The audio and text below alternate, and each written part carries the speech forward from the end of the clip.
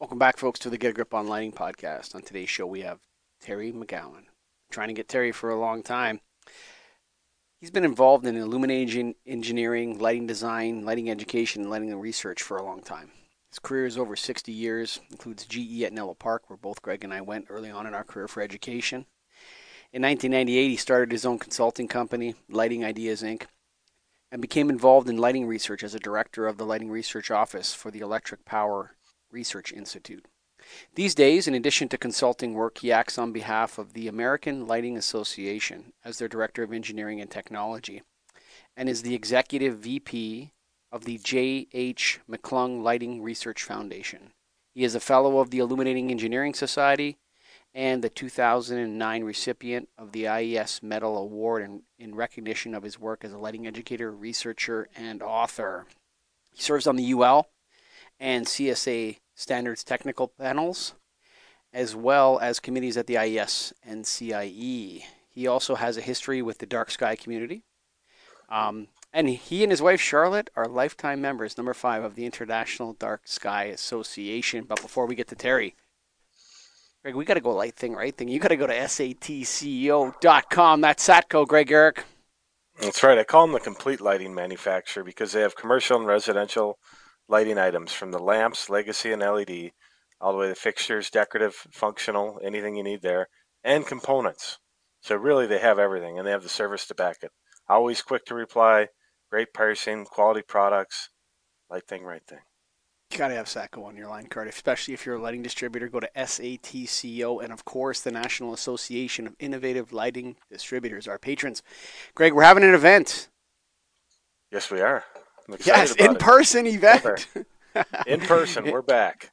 In September 13th to 16th in Dallas, we're teaming up with the ArcLight Summit. That's right. We're going to combine both things together, so it's great value for everyone. And of course, LS Evolve, our ongoing educational training session. We're constantly putting out new courses, little 5-minute hot blast for you there. So go to neild.org. Welcome to the Get a Grip on Lighting podcast, Terry. Thank you. It's good to be here. And as you said, after such a long time, I know we've started the discussion months ago, maybe years ago, when we met, maybe an IES meeting somewhere, or was it Light Fair? Light Fair Philadelphia. I think it was Light Fair, yeah, a couple of years ago where we first met you, and then I've seen you off and on throughout. And one of the things, most of the times we do a podcast on a specific topic, like we come up with an idea Right. and we get into it. But with someone like you, I mean, you've been, we kind of need to start with the top and get into the background on you because you're on just about everything. Mike read it there, and I want to dive more into that.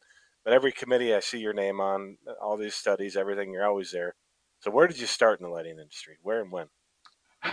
I started in 1961. I walked out of Case Institute of Technology, as it was known by that time in Cleveland. It's now Case Western Reserve University. One of the few schools in the U.S. that had a illuminating engineering program. And 2 years after I walked out, they shut it down in favor of transistors and all that. But I was one of the last illuminating engineers to come out of there. And I went up the street to GE Lighting at Nella Park and spent more than 20 some years there learning all about lighting. Was the illuminating engineering program set up through GE or just conveniently located near there?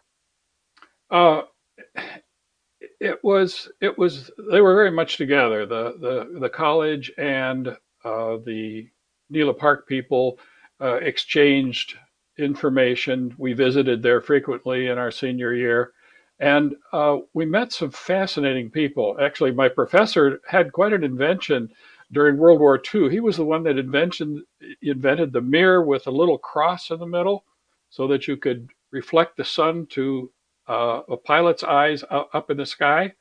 And he and GE put that together because he was at GE during the war years. So there was a very close relationship.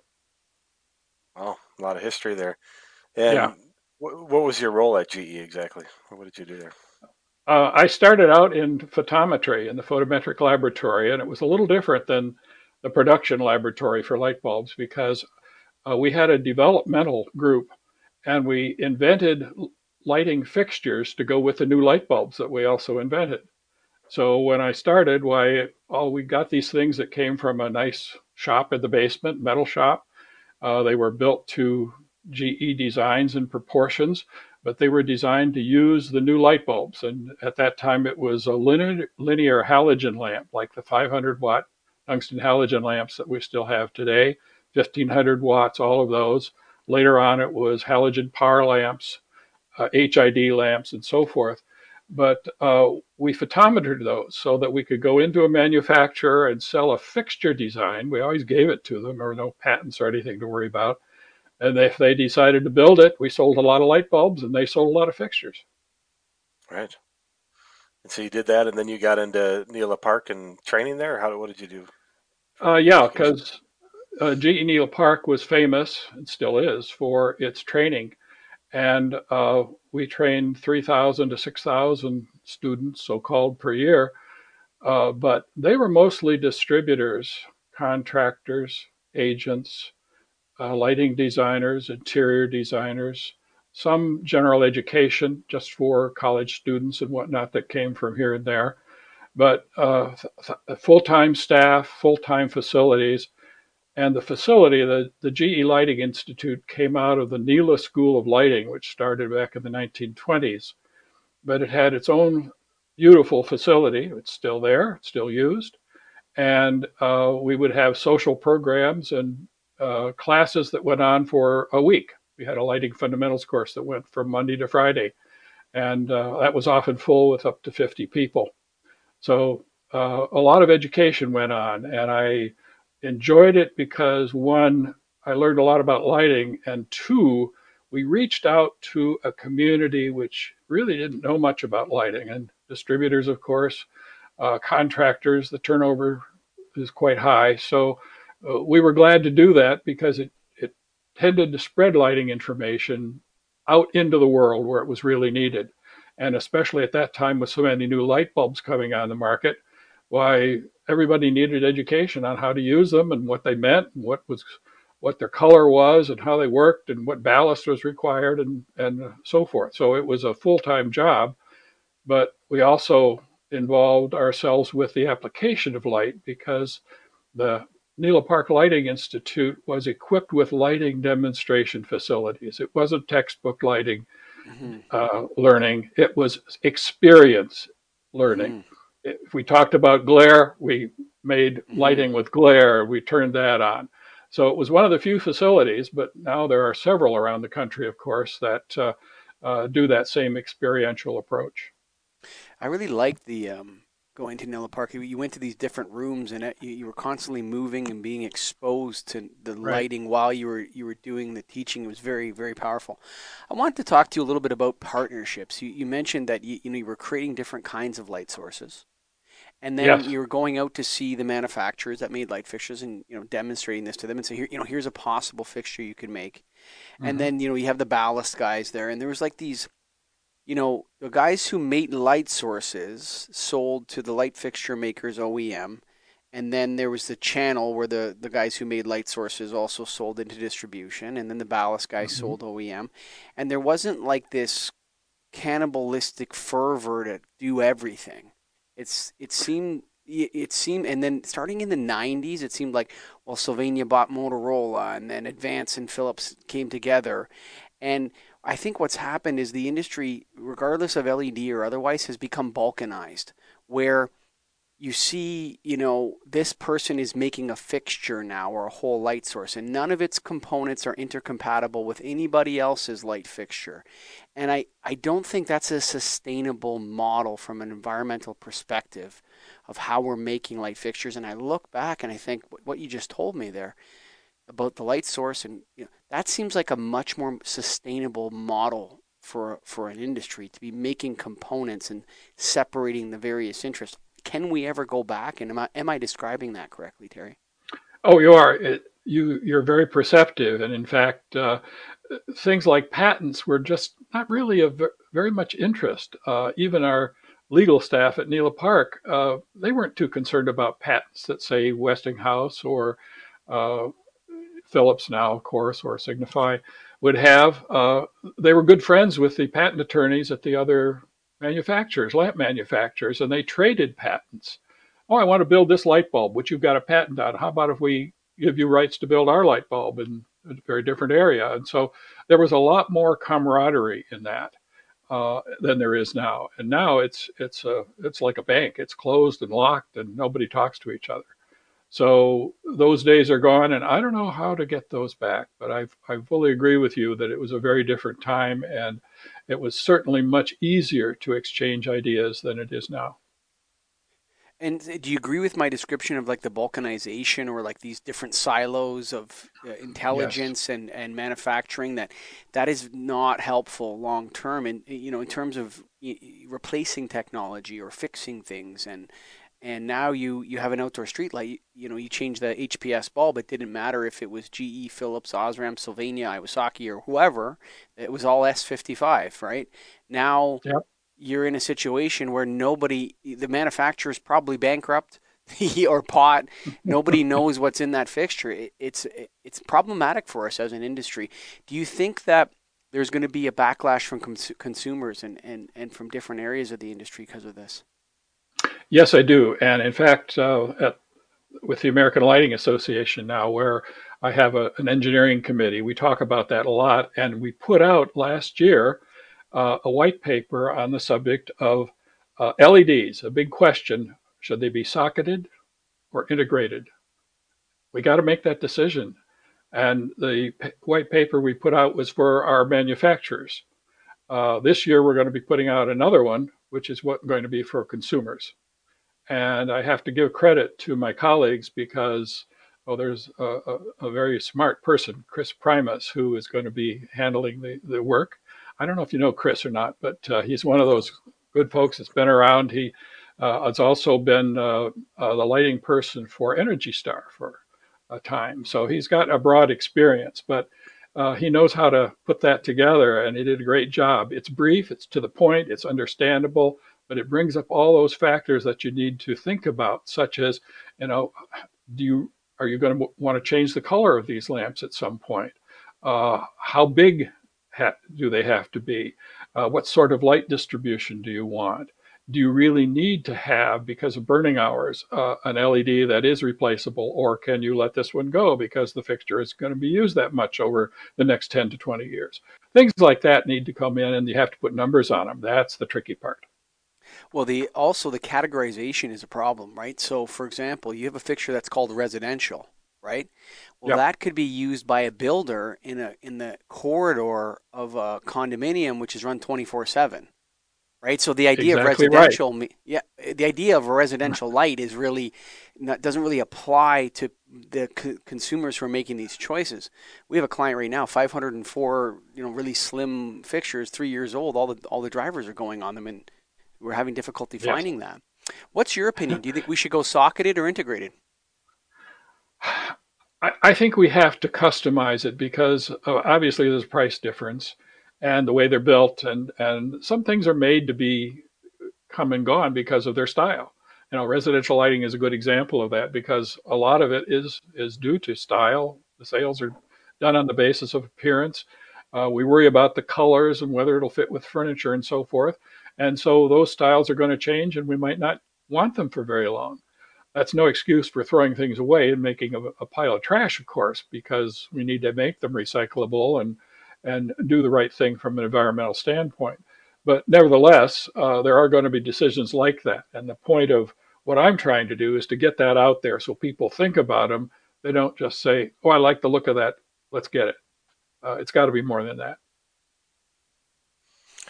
Yeah, I'm trying to think of how it will ever change or get decided. That's the hard part about all this. It's great to talk about, but it seems like the manufacturers are free to do whatever they want. And will they always be, or will there have to be regulation at some point saying you need to have a replaceable lamp or module or whatever we want to call it? Yeah, and it's up to organizations such as Energy Star, for example, to start thinking about that and promoting it. But the manufacturers should too, because many of them are very sensitive to environmental characteristics, not only of light, but of the products. Are their products recyclable, for example? More and more of that is occurring, and we What see it does in recyclable residential. mean? Yeah, exactly so. It means one thing for residential where you may have a lampshade made out of paper, and quite another thing where you have a fixture full of different kinds of metals and parts and lenses and Mm. plastics. That's going to be a very different problem to recycle. You know how they kind of, I just had a thought. I don't even know if it belongs in the show, but you know how like they name eras of time? You know, like Hmm. modern era, postmodern era. You have, these different time frames. The one in the 20s that doesn't come to my head, the architecture style. I'm just thinking that, we should be called the disposable era, Like everything has to be like throw it out when you're done. You're not going to have anything left of us in 100 years. If those people threw everything out, nothing was worthwhile after it if it was gone. But so you mentioned another thing, and another type of kind of balkanization. I'm using this word 4 times already. I won't use it again, listeners. Don't worry. But you talked about Energy Star, and then there's ANSI, and there's NEMA, and there's DLC, and there's IES, and there's all these different labels, and the UL's launching a different program now with the marketing claims, and there's endless different accreditation and governing bodies. Who's in charge? Who's actually the head one? I think Terry is. Hi, Terry, you're in No, charge. I'm definitely not in charge. I think I think you're right, though. There are a lot of experts and points of view, and we have to somehow simplify this. The Illuminating Engineering Society is a technical organization, and a lot of people think of it as some kind of business organization. They think Mm. that pricing is part of their purview. No, it isn't. It never has been. It's technology. And so it has carved out a good place for itself. But NEMA and the others are slightly different. They're trade associations, like my uh, colleagues at the American Lighting Association. So we may have multiple players too. We may have retailers, like we do, showrooms. We have manufacturers. We have agents. We have reps. We have all of these folks, and there's room for all of this, but you've got to navigate it, and it does make it complicated. So I often worry about the fact that you have to be an expert to really do lighting well, and it shouldn't be that way because everybody uses lighting. They have to make decisions about lighting. They have to worry about its energy efficiency and its color. So we should make that much easier than it is today. If we can't bring them in as part of the lighting industry, then our obligation is to make education available in the way they prefer to receive it so they Mm-hmm. can understand it and use it properly. And that's where I think the lighting industry as a whole really needs to do some work. Whew. I have a direction I want to go, Greg, but I want you to keep unpacking there a little bit before I have it written down. Yeah. Don't worry. Okay. So 1998, you began your own consulting company. What did you Yes. retire from GE or just decide to do something different? I took early retirement. Yeah, I was just barely eligible, but it was time to do something else. And that they were in the midst of a revolution in the way they did business as General Electric, of course. And so that worked out to start a consulting business. And I was fortunate enough to land a nice client, EPRI, Electric Power Research Institute. We did the first conference on light and health, as a matter of fact. And I was looking at that the other day. That was in 2002. So if you want to know when we started talking about light and health in the industry, it was in November of 2002. And we had a keynote speaker, and you know the name well. It was Dr. Mark Ray. And he got up and he opened the conference by saying, light is not just for vision anymore. And that, I think, because we had people from all over the world there, we, that I think set off our journey to really get into this whole day idea of how light affects human health. And of course, it's still going on today, and we're in a time when I think we'll begin to apply it in a very practical way, design lighting fixtures and uh, change the way we do lighting in homes and offices and other places so that the health effects of that light are taken into account and applied properly. We're very close to making that something that can be a routine part of lighting practice. That's a pretty big statement, Terry. Yes, it is. Yes, it is. We've been monitoring this for years. We've interviewed Jennifer Veach and Mariana, Dr. Figueroa, and as you mentioned, Dr. Ray, and Yep. lots of different people in discussions of this. And here's my concern about, from a practical person that sells light bulbs to people every day. Okay, we know that we can eliminate negatives. Okay, so low flicker is good, right? We know that we can subtract less glare, these types of things. That when we take away something, we're no longer exposing people to that negative, and so it's a win. You don't have to go measure it. You just know that the office is flicker free lighting now. Okay. My concern is, and I mentioned this to the fellow from UL, was that how do we then go from removal of negative to now saying that this is going to have a positive effect? That's a major difference. It's a totally different swing. So not only are you going to have illumination, but you're also going to see, more alertness or higher productivity or what other metric. Are you a little nervous about moving in from the realm of subtraction of negatives to now talking about positives? Well, let me put it this way. When you think about office lighting and general lighting that we have designed with fluorescent and other lamps now for 40, 50, 60 years, and let's say we take an office as an example. Let's say it's in New York City. We have people getting up at the crack of dawn or in the dark during this time of year, driving into the city, going into an office, sitting there all day, driving back home in the dark, and going to bed at night. Now, in the office, they're subjected to illumination levels based on IES recommendations, 30 to 50 foot candles. They're not outside. They may have access to windows or maybe not, but that's a negative. They're living in a twilight zone. They're not living bright days and dark nights. So that's unhealthy. Shouldn't we subtract that negative? So what should we do? Not only should we subtract that negative, we should turn it into a positive and provide those bright days and dark nights. How do we do that? We know how to do it with lighting. And that is, in fact, one step that we could make in terms of light and health. If we provide luminaires that provide those dark days, whether you're at home or in an office or at a manufacturing facility or in a store or wherever else, we need to have that dose of lighting, and we know we need to have it at the beginning of the day, not at the end of the day. So that lighting needs to change. So the formula is pretty simple. We just have to sell the idea that it should be part of our lives and figure out what's the best way to get it. Maybe it's a walk at noon for lunchtime or coffee break, but maybe it goes beyond that too. So we all know, it's clear that natural daylight is the gold standard. Skylights or glazing and being outside. You can't. That's very difficult to replace that. But you're talking about a person that gets up in the condo, wakes up, goes into a parking garage, gets in their car, puts on their sunglasses, drives to another parking garage, goes up an elevator, maybe no window in their office, spends the whole day in the office all day, goes back down, goes back home, and watches TV at night. Let's just say that's a common, I would say maybe 7 to 10% of our population does that every single day. You know what I'm saying? Substantial number. Yep. Yeah. So you believe that you can actually help them with electric light? Oh yes.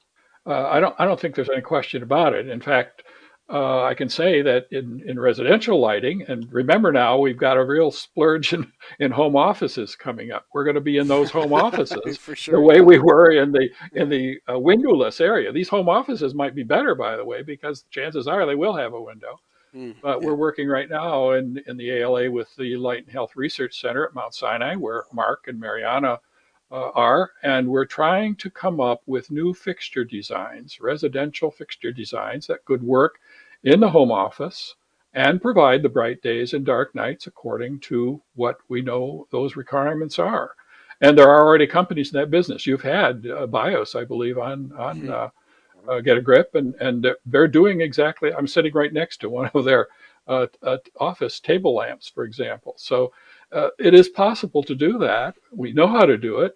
We're going to start slowly where we have numbers and definitions that we know works, where we have the models, and we have the CS models, we have the models from the Well Building Institute and so forth. So we're getting the numbers now. And to me, this is very dramatic change. We're going from ideas where we talked about things like, well, let's have a color changing light bulb according to time of day. Well, how bright should it be? Well, we didn't know. When should we use it? Well, we didn't know. But now we do, because we've got some numbers. We can put a sensor on your body if you want to check it out to make sure you've got the right light at the right time and get that record. So we know what we're doing now where we didn't a few years ago when we first started this. And just to make it interesting, there's a future here. We're starting to even discover new sensors in the eyes that go beyond the ones that we're exploring for circadian rhythms. And we know there are some other effects we need to think about too. So, there's lots of research going on. It takes almost a full career to keep reading this stuff, but nevertheless, we're finding that out. And I think that's got to be part of our lighting industry. And we've got to do it very well because it does involve health of people. And we can't ignore that the way we have for a long time. Will these results ever be measurable, though? Something that we're going to be able to define and sell to the end user? Yeah, I think you need to get Mark or Mariana or Jennifer back and ask the question. And I think they would all say yes. They would all say yes. They're all researchers. And that's what research is all about. You mentioned, and I am on the board of the J.H. McClung Lighting Research Foundation. That is the only lighting research foundation I know of in the world that does just lighting research. Most of our research over the past 10 to 15 years has been on light and health matters. And we have had some of the best researchers in the world do work for us and publish that work in peer-reviewed journals. So we want the facts here. We want something that will help the lighting industry make these right decisions that you very rightly brought up. It's got to be correct. We can't simply just turn on the lights and walk away. We have got to take the responsibility for it. But doesn't that make our industry more valuable? Certainly more exciting. Oh yeah. Yeah. So to me, one of the biggest events in lighting history was not long ago, about a year ago, when the Lighting Research Center became part of the Light and Health Research Center in one of the most prestigious hospitals in the world, Mount Sinai in New York City. That was absolutely a change. The medical profession recognized that we need to have light as part of the prescription, as part of our daily living, and we're going to find out how that works. So I'm pretty positive with that.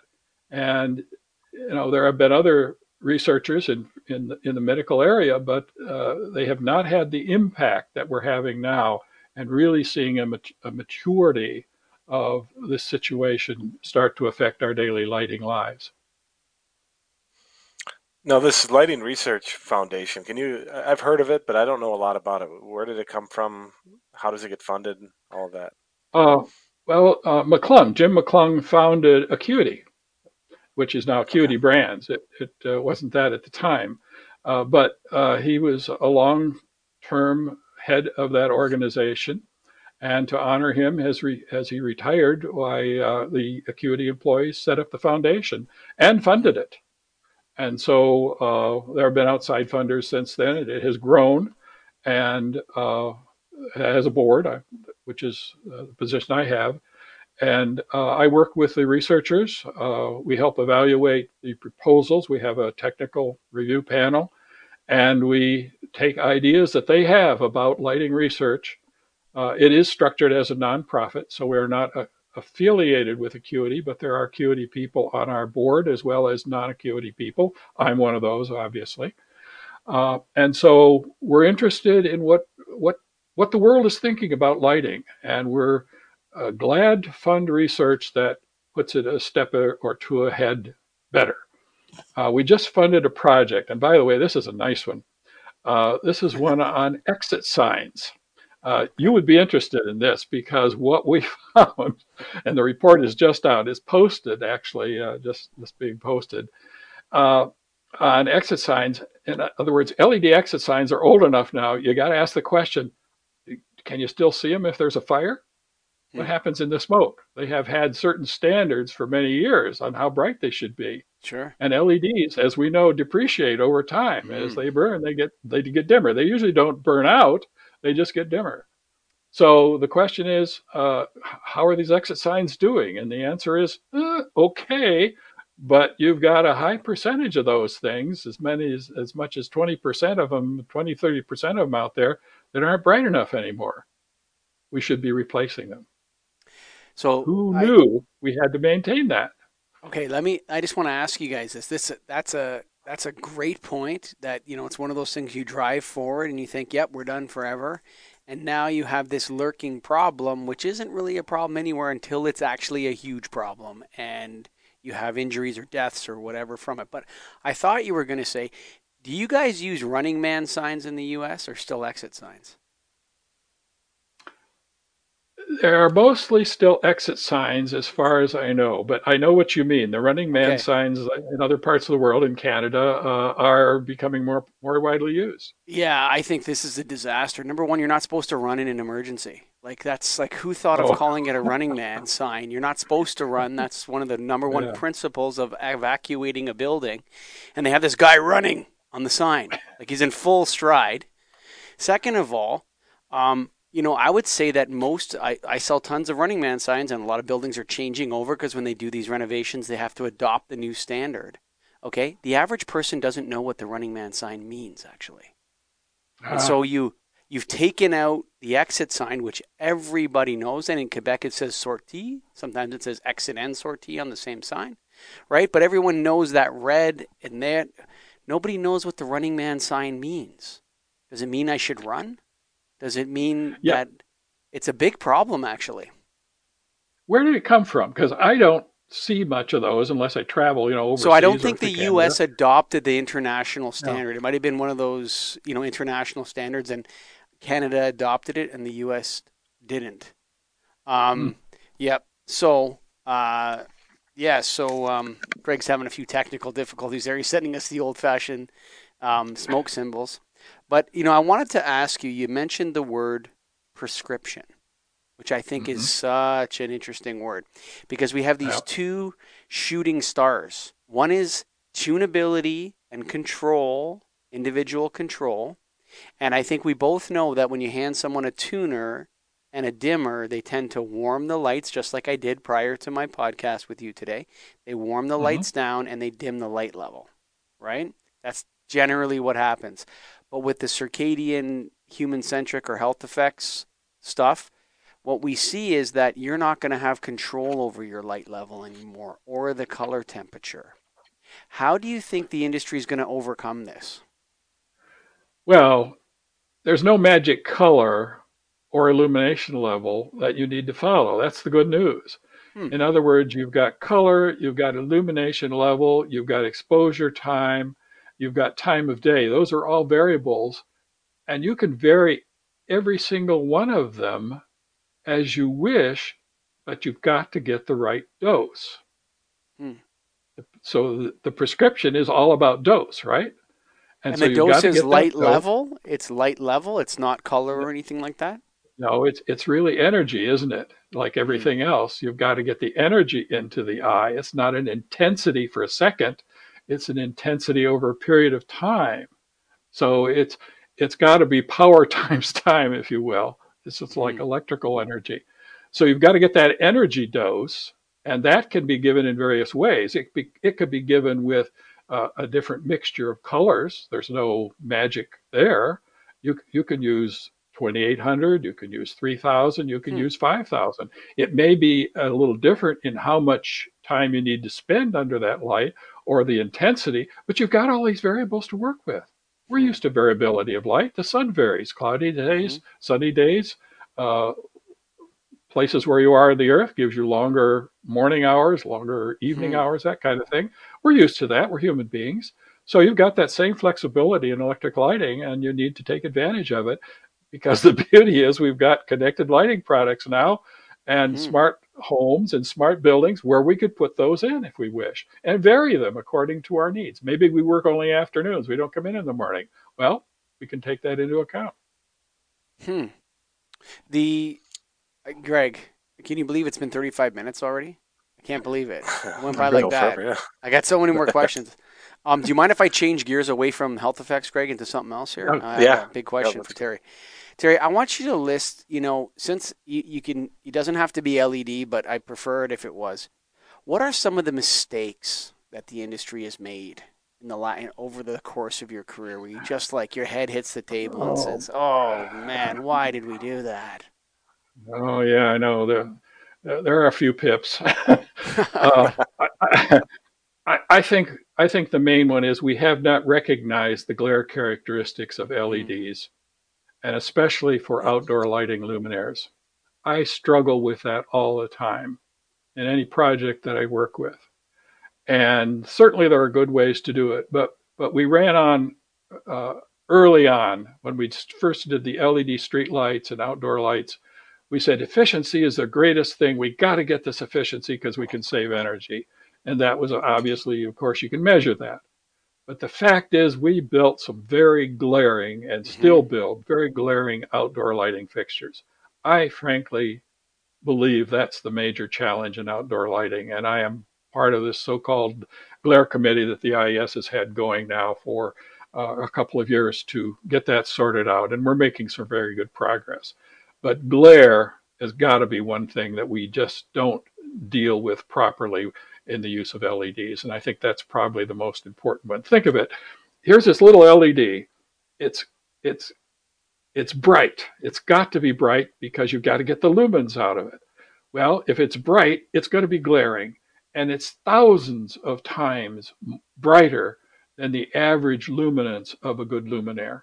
Thousands of times. We've hmm got to control that. And that's why when outdoor lighting folks got wise a couple of years ago, and well, it's been a little longer than that, and started putting optical diffusers and high efficiency optics over those LEDs, that's when we began to see uh, less glare and better outdoor lighting. But you can still look up in so many luminaires today at a trade show and still see those bare LEDs hmm in an outdoor lighting fixture, and that's going to be glaring. There's no way around it.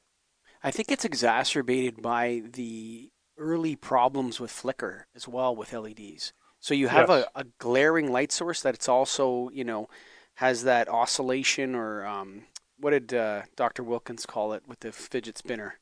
Greg, Uh, temporal modulation, Templar, yeah. temporal Yeah. modulation. TLA, yeah, Yeah, temporal light modulation, or TLM rather, TLM. yeah. So he was talking about this, and I did an episode of Restoring Darkness podcast a couple maybe a year ago where we couldn't release it because the guy was working with the Epilepsy Foundation or something like that, and they had significant amount of data that he talked about, but then realized he couldn't release yet about streetlights actually causing epileptic seizures in some people, and I especially I while have they're not heard that. driving. No, Oh so my they're goodness. Yeah. right, and so that these people that are sensitive to this, if they're driving through a high glare, temporally modulating fixture, it can make them prone to seizures. That's how bad it can be, and so I agree with you that the glare along with the flicker was a massive. We already knew about the flicker issue before LED. We solved it Yeah. with the electronic ballasts. Well, yeah, and I'm a little skeptical. I don't see if you're driving at kind of highway speeds or street speeds even that the glare from the lighting fixture is going to be affecting you that much. But I'm not an expert on that, so I Mhm. don't know. But that's that's something that, if true, we certainly should look into. But there's no question, glare and flicker are still main problems with LED lighting, and we need to deal with those. And you mentioned Jennifer Beach before. She and Naomi Miller, I think, are probably the two Flickr experts in the whole Hmm. world. And Jennifer has kept this CIE committee that she had started going so that they really exchange information. It's a great group that exchanges information on Flickr and how to modulate it and how to measure it. And I can see some progress there, but we still have a ways to go to really put it into specification form. Terry, you've had obviously a long and decorated career in lighting. What's keeping you going? Why are you still active in this? Because it's fun. Yeah.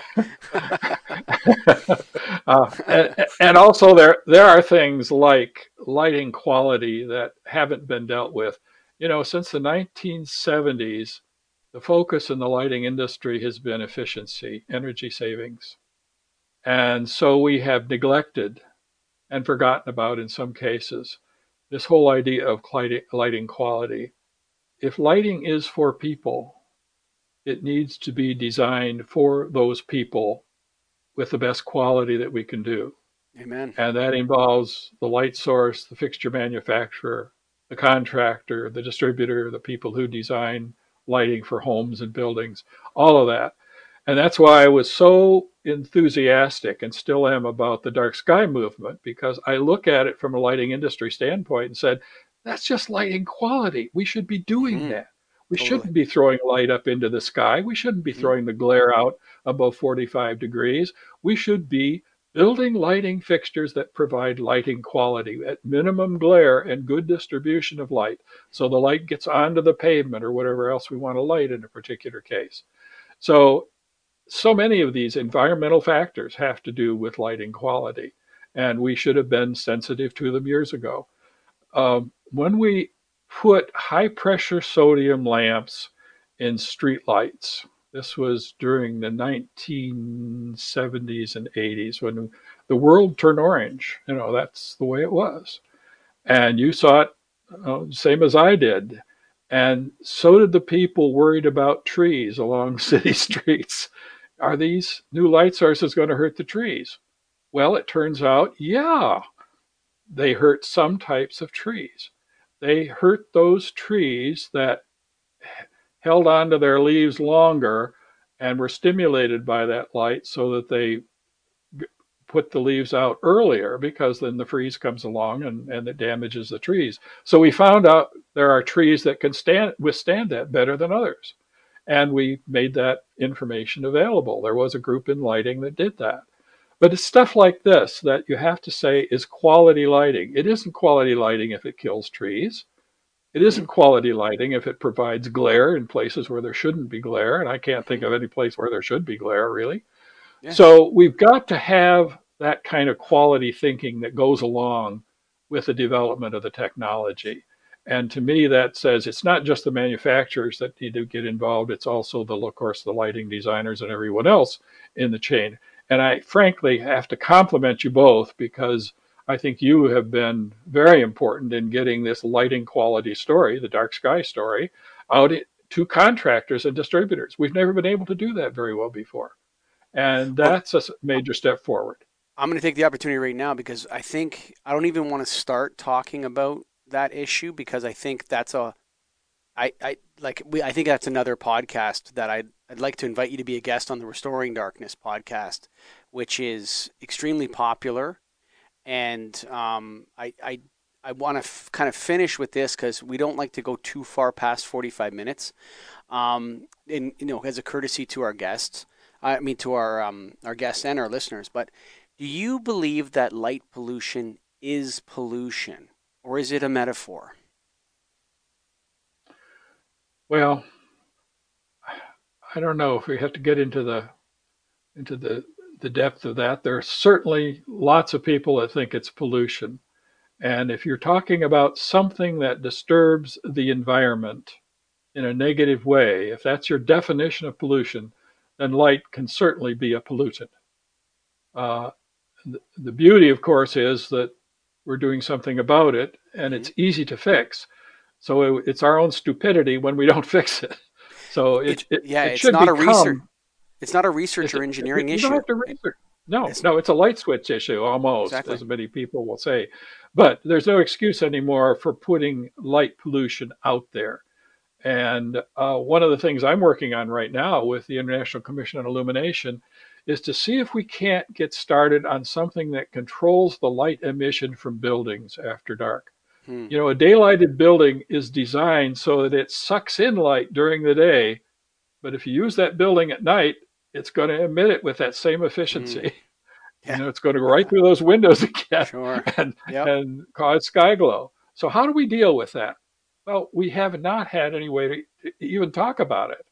So Division 3 of the CIE is tinkering now with how do we build that into daylighting design and interior lighting systems so that we can control it. And the new tool, of course, is the connected building Mm-hmm. with smart shades and other things that could easily be set so that the building does not emit as much light at night as it ordinarily would. First stop, Las Vegas with that. Terry, Sign. Oh yeah, well, let's not get started on signs. That's another discussion. But signs are fascinating things, and the sure. visibility of signs is something else. If you have, I'll finish with this. If you, one of my favorite people at GE, who was my boss for years, was a man by the name of Al Hart, Mm-hmm. and he came up with the equal impact sign lamp. And the equal impact sign lamp was a series of lamps so that you could have any color and have that color be visible on the sign. Now, if you ever lighted a Christmas tree with multiple colors, you know that they kind of fade into a kind of an Mm-hmm. orange glob from a Mm-hmm. distance. But in a sign, you don't want that. You want to see each color separately. So he started out with a 40-watt blue, a 25-watt red and green, 11-watt amber, and a 10-watt clear white. So he could have all the colors, and you mixed them in that wattage, and you went down the road, and each color came through in a Hmm. very unique way. It looked like it should look. So things like this are some of the subtleties of the lighting industry, and they're buried in books, and they're buried in the minds of people that have been here and some gone now for a long time. But it's been fascinating. Can't you see why people have fun in the lighting industry? Oh, for sure. As I'm sure you both do. Yeah, for Mm-hmm. sure. Amen. Well, Terry McGowan, thank you for being a guest. And folks, if you've made it to the end here, Greg, we got to talk about the gangsters over in New York there. The Satco, SATCO.com. That's Satco, light thing, right thing. That's right. And we talked about it today, hearing about the doing the right thing, and that's what they do as a company. They have the right quality products, service to back it, and the people. That's what it's all about with Satco. Check them out for anything lighting related. And of course, folks, we're going to get together this year in September in Dallas, Texas. The ArcLight Summit. Nailed is teaming up with ArcLight to bring our people down there. We're going to do our own education. We're also going to join up with them, and so it's a win-win for everybody. Come on down 13th to 16th in September. Go to nailed.org to register. Get your people in LS Evolve. We mentioned Dr. Mark Ray. He put together a bunch of modules for LS Evolve. Amazing. We got Fred Van Leerop talking about UV. We got Dark Skies. We got Pete Strasser from the International Dark Sky Association, all in there. 5-minute modules, a quick tip while you're on your lunch to figure out, a little issue in the lighting industry, put you on the path. You can find out more. But our thanks go right now to Terry McGowan for being a guest finally on Get a Grip on Lighting. We've been chasing him. We got him. And then to you, our thanks goes to the listeners that support this whole thing from the beginning. Nothing but love for you guys. Bye for now.